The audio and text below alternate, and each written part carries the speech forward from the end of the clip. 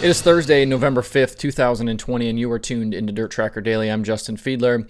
Today on the show, we've got a bunch of sprint car driver news that broke yesterday, plus we recap last night's World of Outlaws late model and KKM Give Back Classic action. But first, this episode is brought to you by Blood Lubricants. Blood carries a high-performance line of synthetic racing oils, and they've got you covered for all sorts of dirt racing applications. Engine oils, gear oils, suspension fluid, cleaning products, you name it, they've got it. Before you roll your car onto the track next time, try out their Bloodline Protection Pre-Race Spray. It's a rinsable spray oil that washes off with water and will make it easier when your race is over to clean off the mud, dirt, and gunk from your race car. It's just one more example of the many products they make to keep racers going. To see the full line of Blood products, check out their store or inquire about their fantastic racer support program. Visit bloodlubricants.com. That's BLUD lubricants.com. If you'd like to receive 25% off most products, use code DIRT at checkout. That's DIRT, all caps, at checkout. So literally moments after I wrapped up yesterday's show, there were a rash of driver and team announcements in the sprint car world. So let's get you guys up to speed on who's going where. First, David Gravel is parting ways with the Jason Johnson Racing Team after this weekend, and then will join Todd Quiring's at Big Game Motorsports for 2021. The team will run the full World of Outlaws schedule. Kerry Madsen departs the Big Game team after a 4-year stint, which included 19 wins together across sprint car racing. The past 2 seasons with JJR, Gravel had 19 World of Outlaws wins, including the 2019 Knoxville Nationals. The combination of Philip Dietz and Gravel was formidable, with the pair finishing third in the points last season. If it wasn't for Gravel's brief foray into NASCAR this year, the team would be right in the thick of the title hunt with 2 nights left. Instead, right now, they are 30 points out of the team points, and Gravel will finish 6th in the driver points. At Big Game, Gravel will be paired with crew chief Cody Jacobs. The Big Game team will utilize the same chassis Gravel has been driving at JJR, so I'd expect the transition will be a fairly easy one. I would expect this team to be a factor right out of the gate next season. In the wake of Gravel's departure from JJR, that team announced yesterday that Carson Macedo would replace Gravel in the 41 for the full 2021 World of Outlaws calendar. This will be a bit of a reunion for JJR and Macedo, as the team and driver paired up in 2018 for several races, including 6 World of Outlaws shows. They also grabbed a prelim night win at the 360 Knoxville Nationals. Macedo was in need of a ride following the announcement a few weeks ago that Kyle Larson was shutting down the KLR2 team after the conclusion of the year. Along with the addition of Macedo, JJR announced that Philip Dietz and his wife Brooke will take on an ownership role with the team alongside Bobby Johnson, with Dietz handling the operation of the team and Bobby focusing on her son Jax and the team merchandise. While Macedo hasn't won this season as much as he did in 2019, he's continued to improve and continued to be very, very consistent. His 41 top 10s in 52 starts are 5th best this year, with only Sweet, Schuhart, Gravel, and Haudenschild having more. He's finished in the top 5 more often this season as well, and his average finish has improved by over a full position. With Macedo's continued improvement and Dietz being one of the best crew chiefs in the pit area, don't be surprised to see this team in contention early and often next year. In driver news, later in the day, CJB Motorsports announced that Brent Marks will return to the 5 team for a full season in 2021, and that Paul McMahon will drive a second CJB entry at Charlotte this week for the final 2 World of Outlaws nights. McMahon previously drove full-time for CJB. After starting off a little slow, Marks and CJB closed out 2020 strong, ending with 4 wins in 67 races. Obviously, there's still 2 nights left for that team. They ran a pick-and-choose schedule in 2020, but they have not yet announced where they will run in 2021. Their season this year included all-star races, World of Outlaws races. They raced a bunch around Pennsylvania, so we'll see what that team does next year. Looking at some racing from last night, the World of Outlaws Late Model Series took to the dirt track at Charlotte last night for night 1 of the last call to close out their 2020 season. 55 cars signed into race, and just by pulling his pill, Brandon Shepard locked up the 2020 World of Outlaws Late Model Series championship.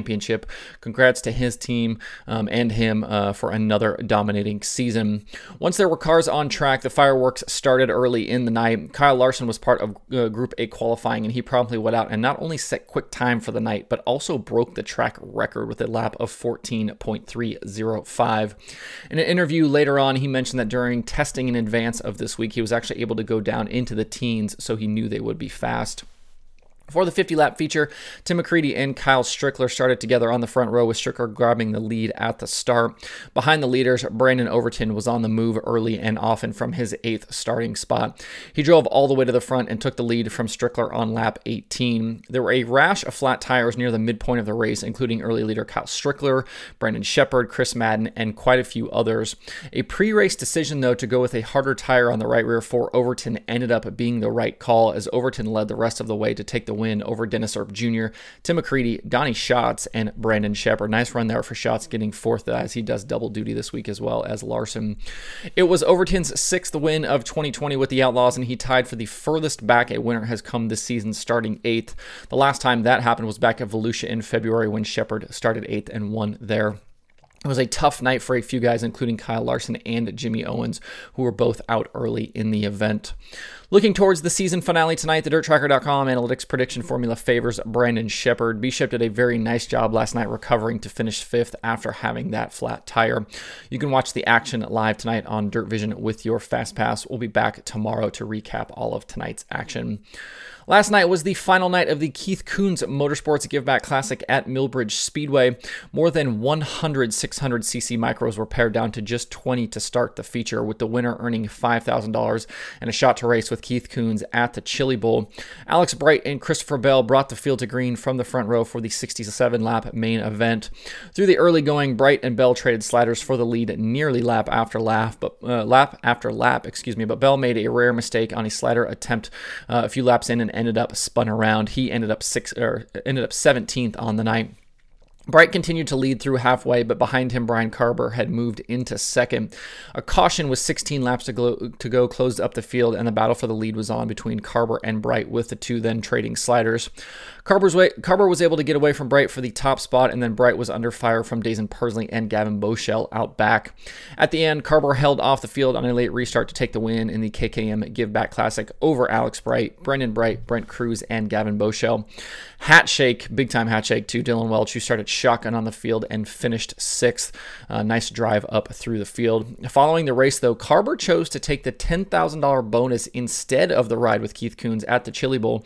So Carber's total haul on the night was a cool $15,000. Carber owns his own deal. Like he said in his post-race, he's the driver, crew chief, everything, crew guys. So that money is certainly going to help his operation going forward. Carber's a driver out of Pennsylvania. But nice win for him. Very, very fun race. A lot of sliders. Go back and check out the highlights. If you go check out the Dirt Tracker YouTube, I retweeted actually Swindell Speed Lab, who had the full race posted on their YouTube channel. So go check that out today if you didn't get a chance to watch live last night. Speaking of things to watch, there are 3 items on the streaming schedule tonight. Dirt Vision has night 2 of the last call for the World of Outlaws late models at Charlotte. Flow Racing has USAC 24/7, and Racing Dirt has night 1 of the Southern Nationals from RPM Speedway for the US MTS Modifieds. This is the final weekend of the season for the US MTS Modifieds. To see the full list with links to watch, visit dirttracker.com/watch tonight. That's it for the show today. Hope everybody has a good Thursday. You can find Dirt Tracker Daily on Apple Podcasts, Spotify, Stitcher, or where you get podcasts. Please subscribe and leave a review. You can also watch the show every day on YouTube and Facebook. You can email the show at info@dirttracker.com, and you can follow along at facebook.com/dirttracker, twitter.com/dirttracker, and the website itself, dirttracker.com. You can follow me personally on Twitter at Justin_Fiedler. Thanks everybody for tuning in. We'll see you tomorrow for more Dirt Tracker Daily.